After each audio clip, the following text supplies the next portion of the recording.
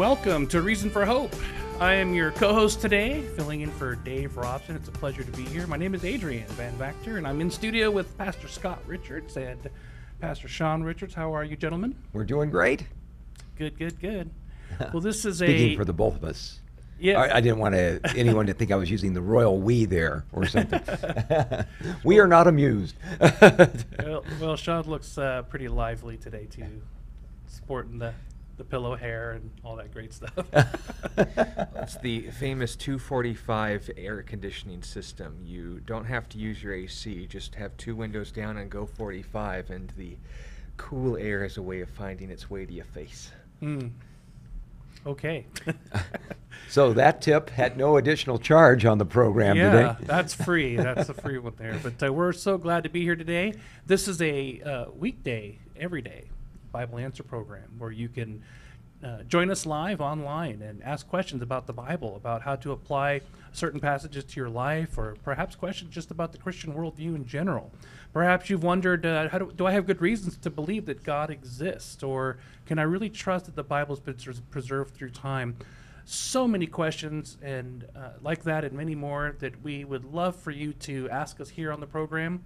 And there are multiple ways you can do that. If you want to join us online, you can go to our Facebook page, which is our handle is at CCF Tucson. So if you go to facebook.com and join us live, we live stream every weekday from 5 to 6 p.m. Mountain Standard Time. We're here in Southern Arizona, and we're live streaming from our studio here at Calvary Christian Fellowship of Tucson. And you can also watch the program on YouTube. And our hopes would be that if you enjoy the content that we produce, that you would subscribe and you would hit that notification bell. We not only live stream this program and take people's questions live from these various platforms, we also live stream all of our services throughout the week onto these platforms. So if you're interested in joining us for a Sunday service or a weekday, we have services on Wednesday evenings, we would welcome you. If you want to join us on YouTube, you can do so at A Reason for Hope 546. That's our YouTube handle. We are also posting this program on Rumble. We haven't live streamed there yet, but we hope to do so soon. But if you do happen to catch us on Rumble, please follow. Just look for A Reason for Hope on Rumble, and you can find us there. We also live stream if you want to avoid those social media platforms and you just kind of don't want to have the tweeters or the YouTubers or the Facebookers. You can go to our website, calvarychristianfellowship.com, and you can hit that Watch Live tab, and you can watch all our services, including this program, A Reason for Hope. And not only watch, but you can chat, you can ask questions, you can make prayer requests, so we'd encourage you to do that if that is something you would prefer to do. Of course, we have an app that you can watch all our services, even archived messages that we've taught. Our pastor, Scott, teaches book by book, chapter by chapter, verse by verse throughout the entire Word of God. So if you even have a question about a passage that you would like to see, well, has Pastor Scott taught on that? And chances are there is. So if you download our app, if you go to the Apple or Google Play Store, you can download the Calvary Christian Fellowship of Tucson app. And on there, you can not only get involved with current events here at Calvary Christian Fellowship of Tucson, but you can also go through each book of the Bible and listen to messages pertaining to a specific passage. That app is also really nifty in that it has a digital Bible where you can leave notes, you can create and join chat groups, and so much more. So we'd encourage you to download that. We also have all our services, including this program, live streamed to all the Amazon Fire and Roku channels. So you can add our channel to those devices if you have one of those. And finally, if you want to ask a question for us to handle on this program, and you kind of want to maybe do it anonymously or the old-fashioned way via email, you can do so at questionsforhope@gmail.com. That's questionsforhope, all spelled out for those of you listening on the radio, at gmail.com. And of course, in studio, as I said, we have Pastor Scott Richards today, and I would encourage you to follow him on his Twitter feed so you can tweet your questions out if you'd like, or if you just want to follow some current events, what's going on in the world stage as it pertains to Bible prophecy and so much more. So we'd encourage you to follow Pastor Scott Richards at Scott R4H. That's on Twitter. And with that, we would love to start taking your questions. So before we do that, let's take a moment to ask the Lord to bless our time and speak through us today. Would you like to do that, Sean? Absolutely. Get closer to the mic so we can all get in on this. Dad, thank you that we have the chance to be here. We want to invite you to not only speak your word, but your heart. My Father and I, the attitude that not only reflects yours, but the ability to share the wisdom that only you can give. We're open and available to see what you have to do today, and we hope that it will be glorifying to you. We trust that your word's not going to return void, and ask that that's what would be shared. And we pray this in Jesus' name. Amen. Amen. Amen. That is true. So, do we have any introductory topic that we want to cover before we get to the actual questions? Well, a couple of updates. We've been following along the story of the Russian or the drone attack on the Kremlin that took place earlier this week, and another one that took place last week. It turns out that some additional intelligence has been surfacing about these particular drone attacks. And as you would probably imagine, if you're there in the Kremlin, they would probably think through security issues a little bit more thoroughly than you or I would. And obviously, the possibility of a drone attack on the Kremlin is something that their security has probably worked out. And so they have all kinds of countermeasures in place that will take out the average drone. For instance, they have electronics that will jam the GPS of a drone so it is no longer able to be controlled, and so on. The interesting thing that they've discovered then about these drones that actually hit the Kremlin is that, first of all, they were not GPS-controlled drones.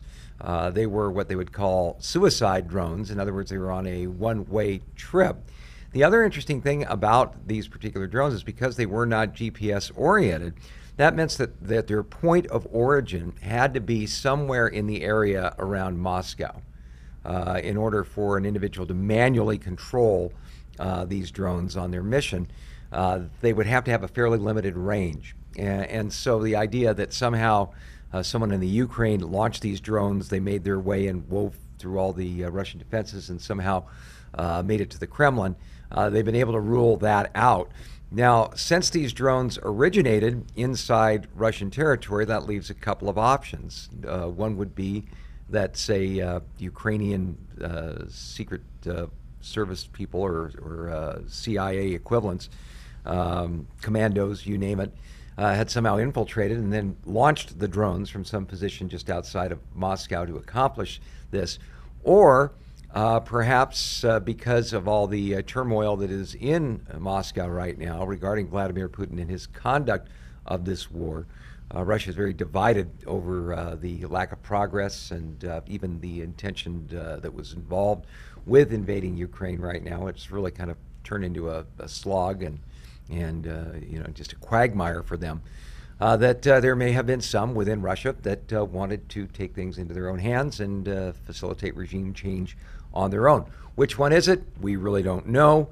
The interesting thing is that the Russian charge that this was somehow done by the United States doesn't really seem to hold a whole lot of water unless it was United States commandos or special forces that launched these particular drones. I think that's very unlikely because the payload of these drones was very, very small, almost inconsequential as far as it being actually able to do any damage. I mean, imagine if one flew in you and hit you, it could probably do some damage to you personally, but probably not very likely. So once again, a lot of, stirring up and a lot of controversy that kind of signifies nothing when it's all said and done. It's just a very volatile part of the world, and as a result, anything along these lines can be used as a pretext for either side to be able to continue to prosecute the war as they see fit. Another very interesting story, though, on the Jerusalem Post today. Apparently, the U.S. National Security Advisor made a couple of different statements. First of all, the idea that President Joe Biden would not meet with Prime Minister Benjamin Netanyahu. They felt that that snub was overblown, that there were other ways to be able to communicate aside from a face-to-face visit, although it sounds a little bit like they're covering up there. But also a very interesting statement being made by the United States that Israel has full freedom, according to the United States, to act against an Iranian nuclear threat as they see fit. Now, what that means exactly, we aren't sure. Does that mean that the United States is going to provide, for instance, the material support, including refueling for Israeli planes to carry out a mission to take out Iranian nuclear facilities if, in fact, they are getting close to the bomb? We saw earlier this week that the head of the IDF, the Israeli Defense Forces, made the statement that according to their intelligence, Iran now has enough enriched uranium not just to make one nuclear weapon, but 5. So things definitely heating up as far as that's concerned. And another very interesting story, and we'll follow this and see what comes of it.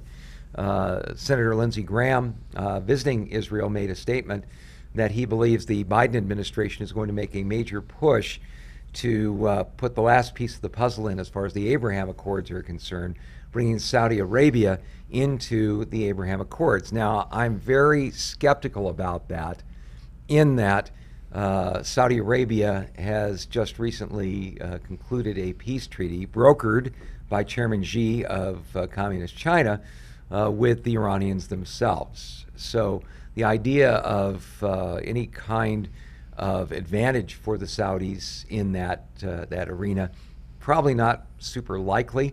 There was also some stories about how Israel and the European Union are entering into talks about how to achieve some kind of a regional peace plan. But again, these sort of things have been suggested many, many times before.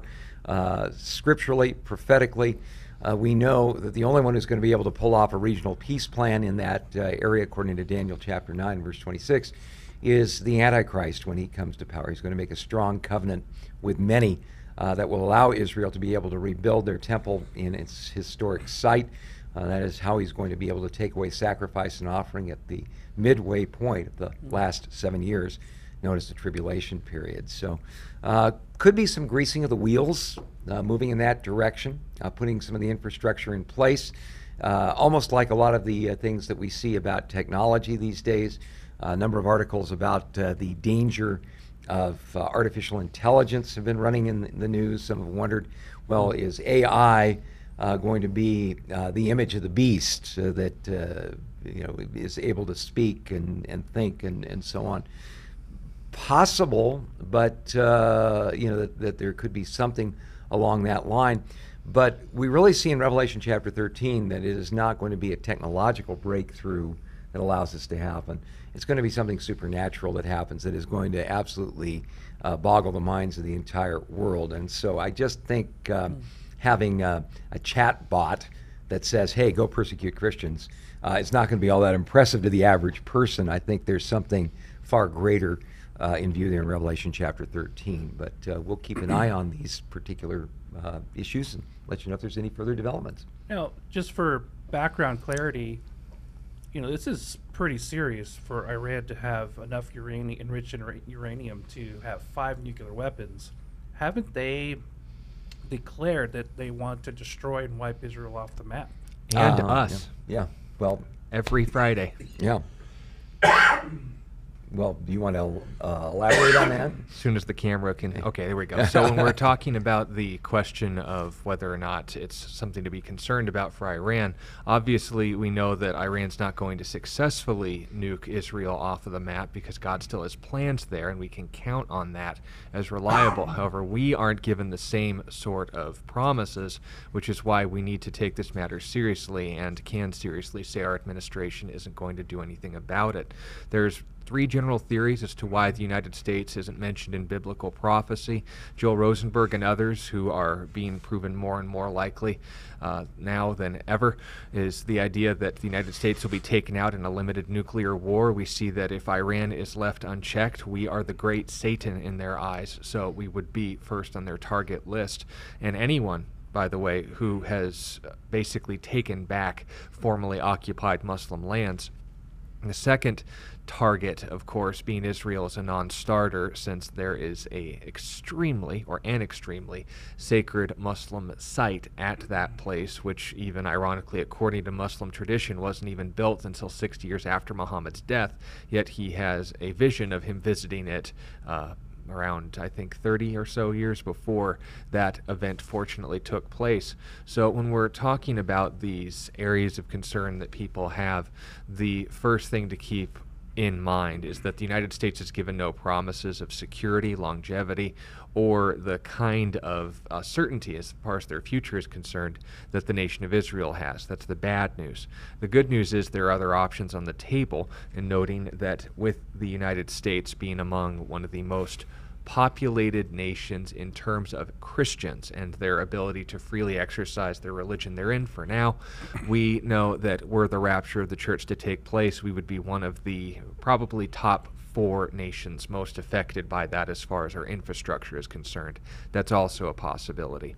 But the third and most optimistic option as far as the United States' future, bar and sans Iran, is the idea that, of course, we are no longer the economic and military superpower that we once were, that even though we have the technology and that we have our 100,000 manned soldiers ready at any time, our interests seem to be more in terms of well, you can't even call it political because no one's really buying this as far as the populace is concerned, but the idea of showcasing and virtue signaling and opposing everything that has to do with the gospel and, I'll even say it, basic human biology.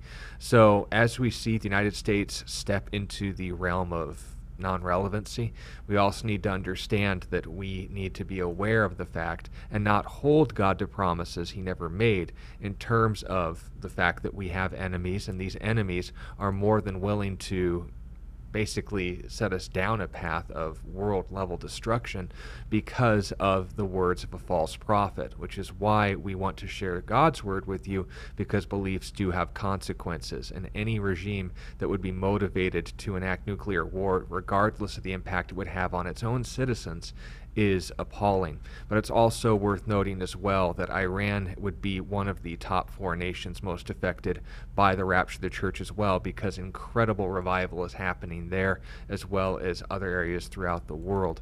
So know that God's still working. Know that even without the United States, that God will still be working, and that as we are given this opportunity to serve him today, we need to treat it as if it's going to be our last, because whether the Lord comes back for us or we are in a very bright and immediate flash of light taken up to him, these are all very real possibilities and stuff that we don't want to fearmonger about, but need to realistically understand are on the table, especially during the time of this season we find ourselves in history.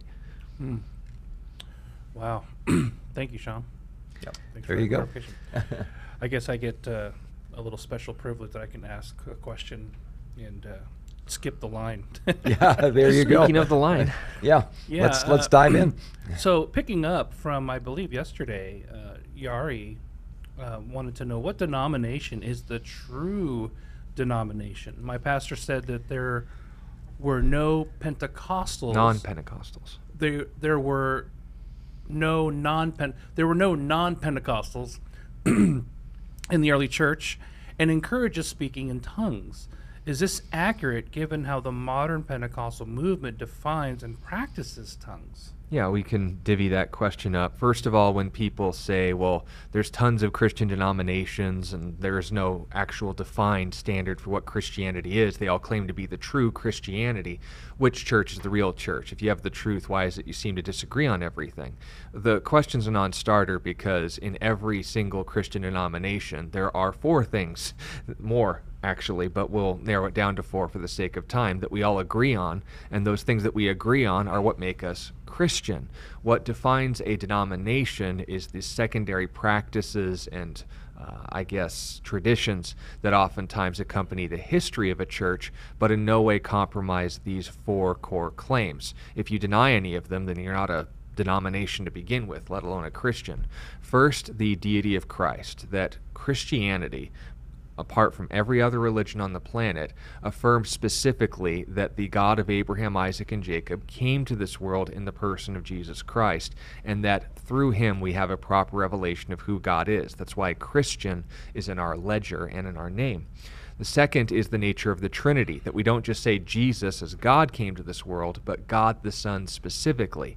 When Jesus revealed to us who God was like, and given the revelation of the God of Israel throughout history, we see that Father, Son, and Holy Spirit are distinct from one another, which we have a question on that we'll get into in a moment, and yet able to function as that one monotheistic, meaning one God, deity.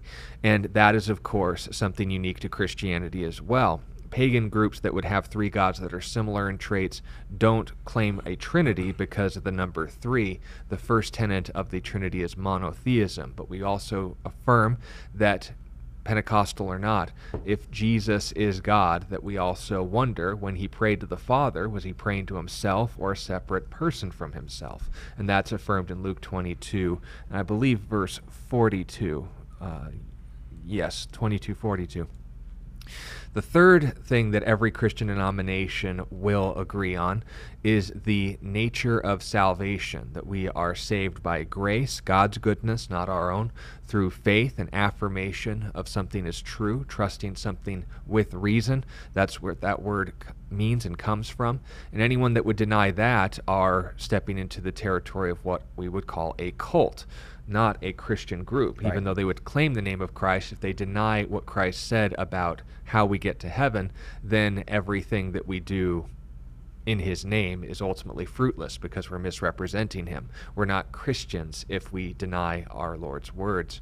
And then finally, where did we get all this information from? The Bible, the collection of 66 books, Old and New Testament, that have been recognized as divinely inspired scripture, that God didn't possess these people and make them type out these words, but literally breathed and spoke through these men, using their backgrounds, their personalities, their understanding of the world in order to accurately communicate truth and a revelation about who God is, what he intends to do in the present, what he's done in the past, and even what he intends to do in the future.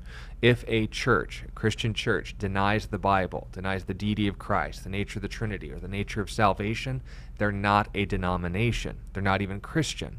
But if, on the other hand, a denomination affirms those four things and encourages, you mentioned Pentecostalism, the free exercise of spiritual gifts, well, we would have some questions about that, which we'll get into in a second, but we wouldn't say, as long as they affirm those four things, that it's a, quote, salvation issue, unquote. Also note that when groups, say for instance from a Lutheran background, would encourage the commentaries of Luther, Calvinists would emphasize the sovereignty of God, our Arminians would encourage the free will of man, and so forth. These are all secondary issues, traditions, doctrines that can be sorted out at later times, but insofar as they don't compromise those four things, they're affirming the truth claims of Christianity and therefore are Christian. What denomination is true? The denomination, the group that is Christian, that affirms the core claims, the truth claims of Christianity. If you're Pentecostal and you affirm those four things, I call you my brother. If you call yourself a Christian and deny any of those things, you're deceiving yourself. Now, this is where we get into territory that's going to ruffle some feathers. We know Yari's background and the pastor that he's speaking of, and his definition of the spiritual gift of tongues, which, by the way, the gift of tongues, just at face value, we affirm that does exist in the Bible. That is something that the Holy Spirit can do through his people. 1 Right. Corinthians 12. Sure. Sure. But when 1 Corinthians 14 is largely devoted to it. So, yeah, and defining its proper use. And Yeah. noting 12 notes that that is one of the ways that he manifests his gifts. It's the second to last, but that's another issue. When we're talking about how the modern Pentecostal movement defines it, where you just say random words, that you speak your quote-unquote prayer language, and then you make sense of it to God, you're not speaking an actually defined language. There's no interpreter. You're just making sounding brass and clanging cymbals, meaningless noise. Is that actually the gift of tongues, and is that the kind of tongues that was given to us in the early church, Acts chapter 2? Well, a couple of insights into that. First of all, it does seem that there are two aspects of the gift of speaking in tongues. When we see, for instance, at Pentecost, where the gift of tongues is first practiced, it was definitely known languages. Individuals that were present there could speak those languages and understand what was being said. They were declaring the awesome works of God. In 1 Corinthians chapters 12, 13, and 14, as we mentioned, we get a really good, owner's manual, if you will, of what the gift of tongues is all about. And it does appear from passages in 1 Corinthians 14 especially, that the gift of speaking in tongues is, first of all, a devotional gift. Some people say, well, I just don't believe that it's there to be a prayer language. But in 1 Corinthians chapter 14 and verse 13, we are told, therefore let him who speaks in a tongue pray that he may interpret. For if I pray in a tongue, my spirit prays, but my understanding is unfruitful. Well, that seems pretty open and shut to me about the idea that there are some people that do receive a prayer language, if you will, where they can express themselves spiritually to God. Paul says, what is the conclusion then? I will pray with the Spirit. I will also pray with my understanding. I will sing with the Spirit. I will also sing with the understanding. And he goes on from there. He says that in the church, as far as the public church is concerned, he said, I speak with tongues more than you all, yet in church I would rather speak 5 words with my understanding. I may teach others than 10,000 words in a tongue. So he's saying that there's a time and a place. The majority of the expression of the gift of speaking in tongues is given to an individual to be able to express their heart directly to God in a significant way. However, there's also an aspect of the gift of speaking in tongues that's mentioned in 1 Corinthians 14 that does speak to the idea of a evangelistic gift, for lack of a better term. In verse 20 we read, brethren, do not be children in understanding, however in malice be babes, but in understanding be mature. In the law it is written, with men of other tongues and lips and other lips I will speak to this people, and yet for all that they will not hear me, says the Lord. Therefore tongues are for a sign, not to those who believe, but to unbelievers. But prophecy is not for unbelievers, but for those who believe. So this gift of speaking in tongues being a sign. Well, the quotation that the apostle makes from Isaiah chapter 28, verses 11 and 12, talks about how when northern Israel would hear the Assyrians at their walls and would not recognize the language as they were spoken, that this would be a sign to them of God's judgment. Well, Paul says it goes deeper than that.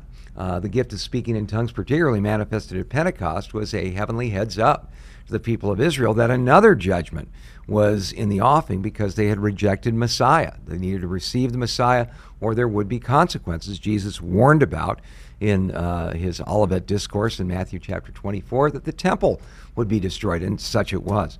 But the idea that speaking in tongues could have an evangelistic impact on people, well, we see it certainly did at Pentecost. We've shared before some experiences that we've had in afterglow settings where an individual would lead out in tongues, speak some words, didn't understand what they were saying, but a person there who spoke the language heard what they were saying and were duly impressed by all of that. So there is that evangelistic aspect of it all. There is a devotional aspect, there is a public aspect, because in verse 26 of 1 Corinthians 14 we're told, how is it then, brethren, when you come together, each of you has a psalm, has a teaching, has a tongue, has a revelation, has an interpretation. Let each be done for edification. If anyone speaks in a tongue, let there be 2 or at the most 3, each in turn, and let one interpret. But if there's no interpreter, let him keep silent in the church, and let him speak to himself and to God. So, one of the things that I find a little disturbing about some of the modern tongues movement things is that generally the way it works is you get a group of people together, they all start speaking in tongues, 100 people all at once, then things calm down, and then someone offers an interpretation, which is more like a word of prophecy than telling somebody what someone prayed to God. So I think it's kind of out of line in a couple of ways in most of the situations that I've seen. So the most important thing that we need to understand is some people will say, well, I just couldn't help myself. The Spirit came upon me, and I just had to blurt out these words. Well, we're told in verse 32 of 1 Corinthians 14 that the spirit of the prophets are subject to the prophets, for God is not the author of confusion, but of peace, as in all the churches of the saints. So if someone says, I couldn't help it, well, that's not the Spirit, that's them. They lacked self-control and kind of made a spectacle of themselves. The bottom line, though, is this. The last lines of 1 Corinthians 14 say this: Therefore, brethren, desire earnestly to prophesy, speaking to men for edification, exhortation, and comfort, and do not forbid to speak with tongues. Let all things be done decently and in order. That's the sweet spot we want to hit. We don't want to forbid speaking in tongues. If God gives someone the gift and the ability to be able to do that, they should be able to exercise it, but it should be done decently and in order. What order? In the order that we are given in the Holy Spirit inspired Word of God. If we go outside those boundaries and say, oh, well, I was being led by the Spirit, the Holy Spirit will never lead contrary to the truths we find in God's Word. So if you have the gift of speaking in tongues and you want to make sure you're exercising it properly, become an expert on 1 Corinthians 14. Chuck Smith wrote a great book called Living Water, where he goes into some detail about all of this. And I found it to be one of the most helpful books on the ministry and gifts of the Holy Spirit I've ever read. Very solid, very biblically balanced. You could go ahead and get it on Amazon or any of the websites that are out there that make that available. That's great. Thank you.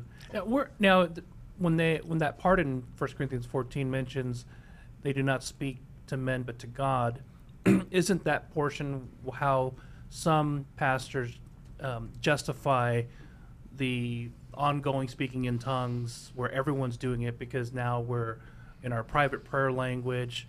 Is that typically the part of the passage they go to, that it's okay to do that as long as you're speaking to God and not to people? Well, in disruption of the church service, that's the reason why he read 1 Corinthians 14. But I'm not even really sure they go there all that much. It's just they do this. And when you say, well, how does this line up, for instance, with how the public's practice of speaking in tongues, 2 or at the most 3, each in turn, and with an interpretation. If there's no interpreter, the person is to speak to God and himself. In other words, to speak in the Spirit, to speak with your understanding, but not out loud. One of the reasons that we don't encourage, say, free participation in speaking in tongues, say, in our worship service, is because, for instance, when God's Word is being taught, if someone stands up and speaks in tongues, they're out of line because the gift of prophecy is what the Lord is using at that particular time. We want to do things decently and in order. The other thing that we really want to guard against is, in a small group where you do have the opportunity to be able to wait for an interpretation and so on, these sort of things, these afterglow settings, if you will, are a great opportunity to be able to practice these gifts. But, one of the things that Paul warned about in 1 Corinthians 14 is he said, again, therefore, if the whole church comes together in one place and all speak with tongues, and there come in some who are uninformed or unbelievers, will they not say you're out of your mind? So, Paul was trying to guard against that, because one of the things that we discover with, free expression, open participation, is that we can't bring the church service to a grinding halt and do an in-depth study on the gift of speaking in tongues when we're trying to teach, say, for instance, through the book of Acts at this particular time. So, I just think if we read the instructions, when all else fails, read the instructions. And the instructions that we find in 1 Corinthians 14, very specific, very difficult to avoid as far as how to best practice these sort of things. Now, can we disagree about that and still be believers in Christ? Yeah. I would never say to somebody that the essence of the Christian faith is believing there's one God, that he's triune, that salvation by grace through faith, the Bible is his inspired, inerrant word, Jesus coming back in. Oh, and by the way, you got to speak in tongues properly. I think it's an important issue, but it's not an essential. It's almost like our views on biblical prophecy. Important, yes, but people can get their for lack of a better term, eschatology wrong, and still be genuine born-again Christians. So we can debate these things in a spirited manner, but not divide over them. Yeah. But we will draw firm lines in the sand, so to speak, if someone is proclaiming something in the name of God that goes directly against his word, and that they would use passages either out of context or eisegetically and commit the sin of false prophecy, which is a sin. Now, when people would say, well, they're attributing to the Holy Spirit things that don't belong to him, that's the blasphemy of the Holy Spirit. That's the unforgivable sin. No, the blasphemy of the Holy Spirit's rejecting his primary purpose, the convicting work of the Spirit. It's not a salvation issue. But it is misleading. It is dishonest. It's misrepresenting God, which any believer, which I believe you are, by the way, my Pentecostal brothers and sisters, are doing and are still in. So remember the difference. If we're correcting you on this, it's because we both love the truth. If we want to accept this correction, then at least be willing to stand or fall on the shared authority of Scripture, which, going back to the first question, denominationally, we both agree. We just need to be more consistent in how we handle and practice it, even when it seems fun. And bringing it back around to the question about denominations, one of the questions that always comes up is, well, if Christianity is the truth, why are there so many denominations out there? You'd think you'd be able to agree on things. Well, that used to be a kind of a question I used to try to stump Christians with before I got saved, and a lot of hemming and hawing would ensue. Until after I got saved, I realized something about denominations. Denominations agree on the vast majority of the Christian faith. But the thing that makes a denomination is because they will lay stress on a particular area of doctrine in the Christian faith. Great example of this, Baptists. Why do we call them Baptists as opposed to anything else, or Bible thumpers, or well, we call them Baptists because Baptist churches came out of a movement of God that emphasized believers' baptism. In other words, it wasn't infant baptism. It was when you received Christ, you needed to follow up and make a public declaration of your faith through water baptism.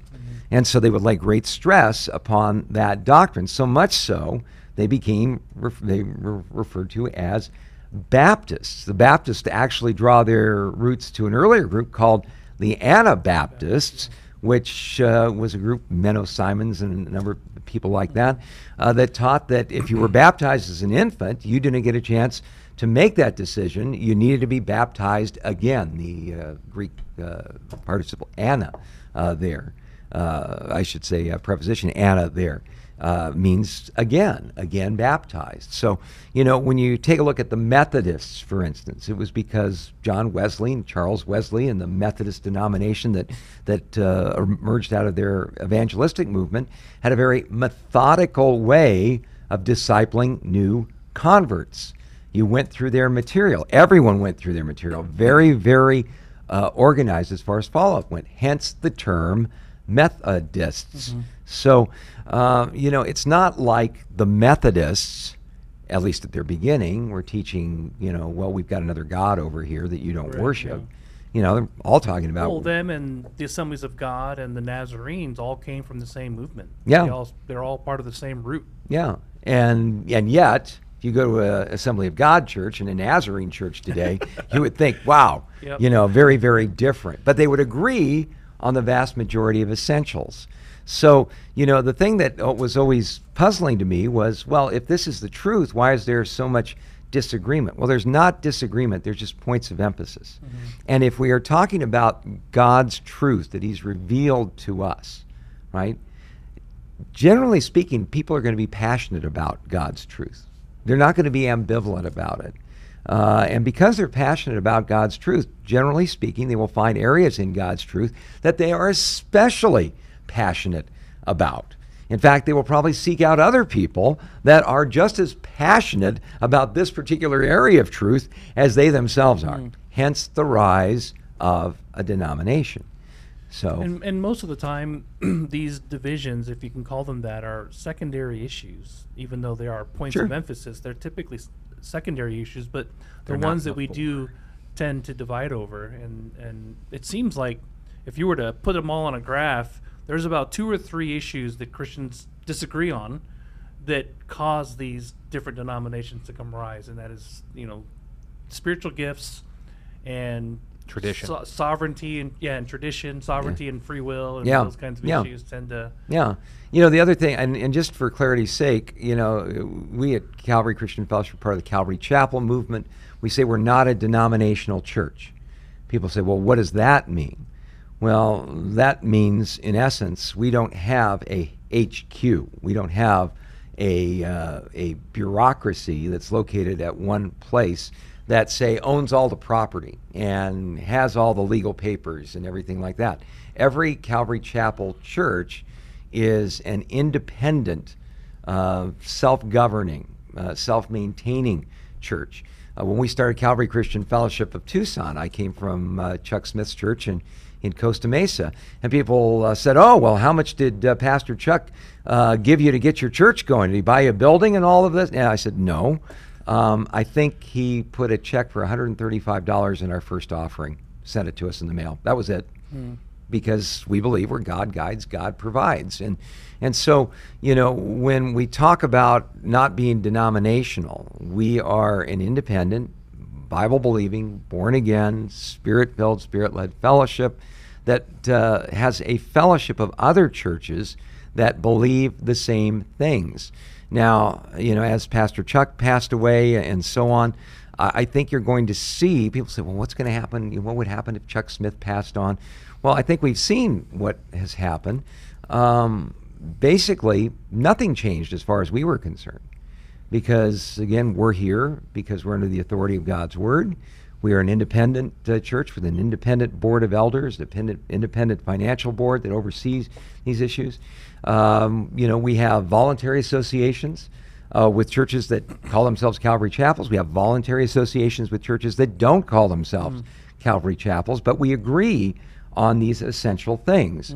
So, when we say we're non-denominational, it's not that we're opposed to denominations, but one of the things that happens with denominations, and you got to be very careful about it, is like this 3-generation rule that Chuck Smith always spoke about. That in any genuine work of God, the first generation is the ones who are on fire. They're the ones that the Lord uses in a powerful way.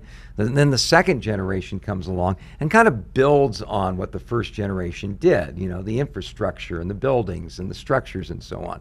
Then by the third generation, you have all the goodies, but you don't have the heart of the first generation anymore. In fact, the third generation probably doesn't even believe the same things that the first generation did. They're just seeking to maintain what God did through the first generation in the name of the second, but it's not actually dependent on the Spirit, which we want to avoid. And when you take, for instance, I don't mean to pick on anybody, but like the United Methodist Church, boy, those guys used to be the Campus Crusade for Christ, radical evangelicals back in the 1800s, the 1900s.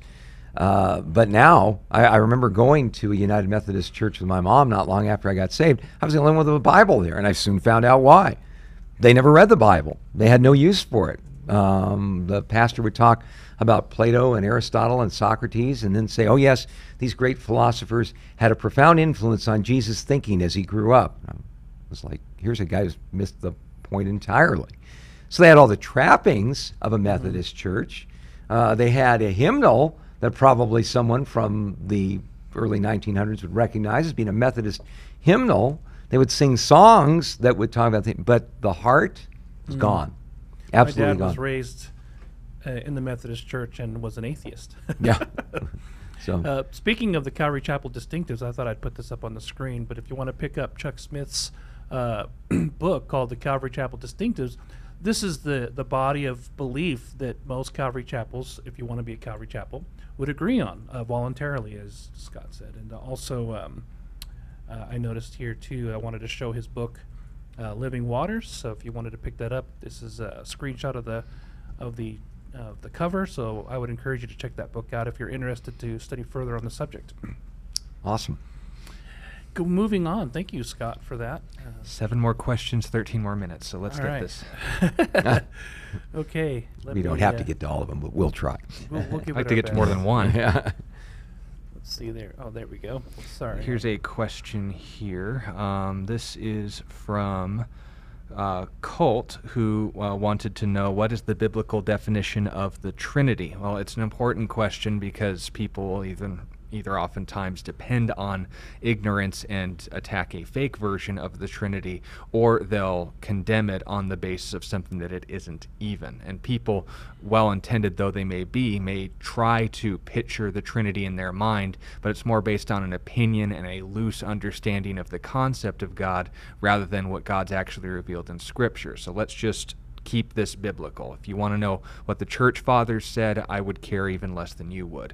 If you want to know, all these historical muddles and associations, the only reason any of them would have any merit is whether or not it's based in the Bible. So let's skip all the boring stuff and get right to the core of what the Trinity is, where it came from, and whether or not people in history got it right or wrong.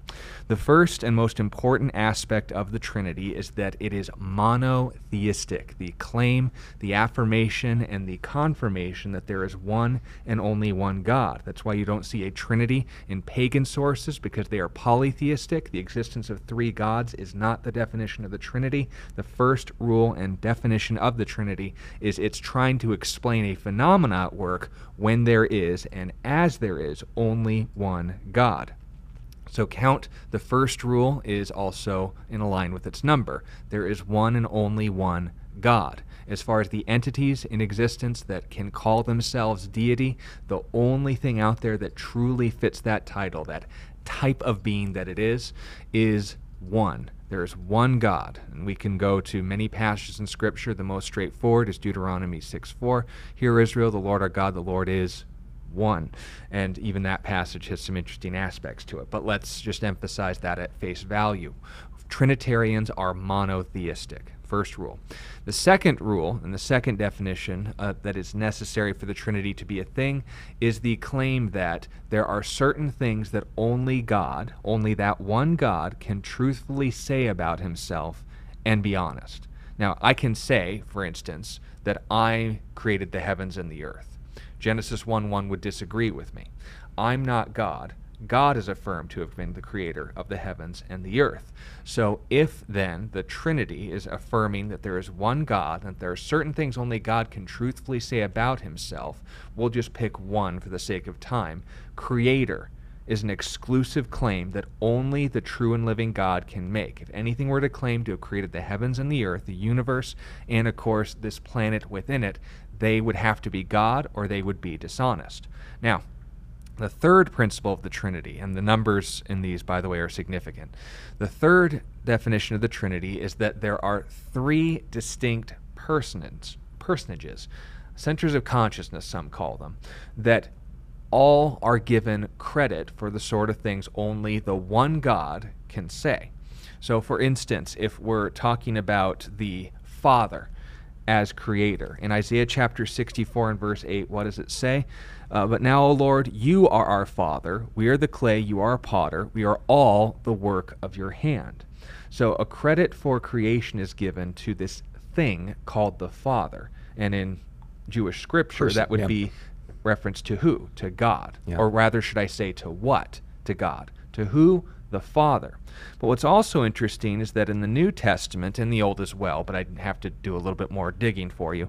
In Colossians chapter 1 and verse 15, we're told about another interesting figure, that he is the image of the invisible God, the firstborn over all creation. For by him all things were created, both in the heavens and on the earth, visible and invisible, whether thrones or dominions, principalities or powers, all things have been created through him and for him. Now, who is the him being referenced in Colossians chapter 1? That is the one who was crucified. Right. Now, does any Christian group, heretical or otherwise, believe that the Father was crucified? No. No. So there is an interesting dilemma here. And there's about to be a trilemma in a moment, which is what the fourth fact will verify. But note what we have building up here. Another thing, another who, is being given credit for the sort of things that only God can say about himself, and there's only one God. Notice why we had to come up with a word for this. Also note, the Holy Spirit is given credit as our creator, not just in Genesis chapter 1 and verse 3, where it notes he was brooding over the earth. The Spirit of God was hovering over the waters. But it notes in Job 33:4, the Spirit of God, Job speaking, said, made me, and the breath of the Almighty, literally Ruach, Spirit, gives me life. So credit for creation. Credit as the giver of life. Credit as the creator and maintainer of creation. This Spirit is noted as the creditor of all life. Yet this isn't addressed as the Son, like Jesus is. This isn't credited as the Father. This is credited as the Spirit. So, and note this, when we get to our fourth rule, what then doesn't lead us to conclusions like Sabellianism, which is also called Molinism, the false belief, by the way, that God just functions sometimes as a father, sometimes as a Modalism, son. not Molinism. Modalism. Molinism is okay. I got Modalism is not. It's a different doctrine. Yeah. I got Sabellianism right, Yeah, right? that's right. So we'll note that. Yeah. But when we're talking about the fourth principle, we are talking about the fact that these three who's in the one what that is God are able to exist simultaneously and act independently from one another, Right. while there's still only one God. Best proof text for this is in Isaiah chapter 48 and verse 16, where the Lord speaking says, I have not spoken in secret from the beginning, but now the Lord God and his Spirit have sent me. Yeah. Note that. And another good example in the New Testament, I like to keep these things balanced, is in Mark chapter 1 and verse 9, where at Jesus' baptism, Jesus, God the Son, is being baptized. The Spirit descends upon him in the form of a dove. So the dove isn't being baptized. The Spirit of God's identified separate from God the Son. And then a voice from heaven, not from the dove, not from the water, from heaven says, this is my beloved Son in whom I'm well pleased. So all able to act at the same time and independently from one another. So why is it then that we affirm that there's one God when we see three who's being at work here? Why is it that the three personages are given credit for exclusive things to God, like creating the universe? This is where the doctrine of the Trinity comes from. So just to summarize, biblically, there is only one God. There are things only God can truthfully say about himself. We just mentioned one. We can mention dozens. This one God, who only can have certain things said about him, has given that credit to three persons. The titles are Father, Son, and Spirit. And in Scripture, we see Father, Son, and Spirit acting independently from one another, yet not contradicting the first three principles.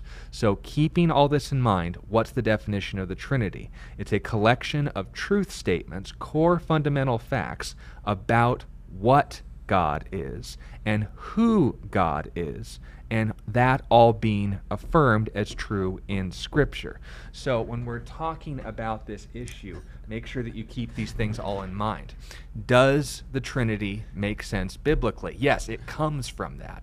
But if on the other hand we get caught up in the weeds of, well, how do you explain it? We talked about this in one of our Point of Light studies. Can you explain the Trinity, or can you biblically define it? There is a difference. Right.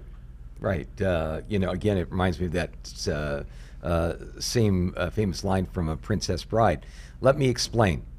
No, there's too much. Let me summarize. That's what the Trinity is. It's shorthand for a number of biblical statements about God that again, we have to hold in tension. They don't contradict each other, but come together under this one umbrella. Do we believe in the Trinity because it's easy to believe in? No. But as we mentioned in the Reason for Hope short spot, stop and think about any other attribute of God you want to name. How easy is it for us to understand, say, that God is omnipresent, that he's everywhere at once, that he is just as present and just as real and just as imminent if we were on the surface of the moon as he is where we are right now. I can't wrap my mind around that because I can only be one place at one time. God's omniscience, that he knows everything. I don't know everything. Sometimes the longer I go on, the less I think I really know. But God knows everything. I can't wrap my mind around that, yet I believe it. Why? Because the Bible affirms it. And if God is who he says he is, it only kind of stands to reason, don't you think, Sean, that he might have some characteristics that we as finite human beings may find a little mentally challenging? I'd say that's allowed. Yeah, I think that's expected. So You know, I just a great illustration of this is, you know, the Cassini probe went to Saturn and got an up-close look at Saturn's rings. There are all kinds of theories as to why Saturn had rings and why these rings behaved the way they did. Well, the Cassini probe showed that all the theories were wrong. And, you know, the scientists looked at that and said, we have no idea what holds these things together, how they coalesce or how they interact with each other. It is just mind-blowing. And you see these pictures of Saturn's rings up close and, you know, how these things operate and so on. And, you know, my brain just goes tilt. You know, I can't understand that. And if I can't understand some aspect of God's creation, which is like nothing to him, what makes me think that I can understand the essential nature of the Creator? Not because it's contrary to rational inquiry, but it transcends our limited abilities as human beings to wrap our minds around it. And we can only go based on what is revealed in Scripture, which is not exhaustive. We just know that God is omnipotent, omnipresent, omniscient, but how? It's not exactly. And triune. Yeah. Right. Yeah. So there you Good go. stuff. Good stuff. Well, we got time for one more, and boy, here we go. David, his name was David, wanted to know, when Luke records that Jesus preached the gospel in Luke 20, what was Jesus preaching? Was he telling people about his death and resurrection since it was near, or was he preaching something else? It's a good question. Yeah. Basically, at this point in Jesus' ministry, the triumphal entry has just happened. He's going into Jerusalem to prove himself to be the perfect, spotless lamb. And what's important to note about that is that as he's preaching, the Pharisees are trying to contradict and conflict with him. We see them also getting fussy about this when Jesus was claiming not just to be, entering in the city, but when people were calling him, blessed is he who comes in the name of the Lord, the Messiah. Yeah. So note that. Yeah. When he's proclaiming his death and his resurrection, it's the same kind of controversy that he encountered with the disciples when they were upset. Let that not be said of you, Lord. So when he's preaching the gospel, like you said in 1 Corinthians 15 in your follow-up, which we'll get to next week, it was saying that Christ died for our sins according to the Scriptures, that he was buried, that he rose again the third day according to the Scriptures. This is the gospel, which I preached to you and is also preached. 1 Corinthians 15:1. That's what Jesus was talking about. And the good news is Jesus, God is with us. That is the essence of it. Even the resurrection itself is a detail of that greater good news which Jesus was sharing in Luke 20. It's a good question. Thank you, David. And thank you for joining us. We'll be back here next week, Monday, and thank you for joining us. God bless you. God bless you.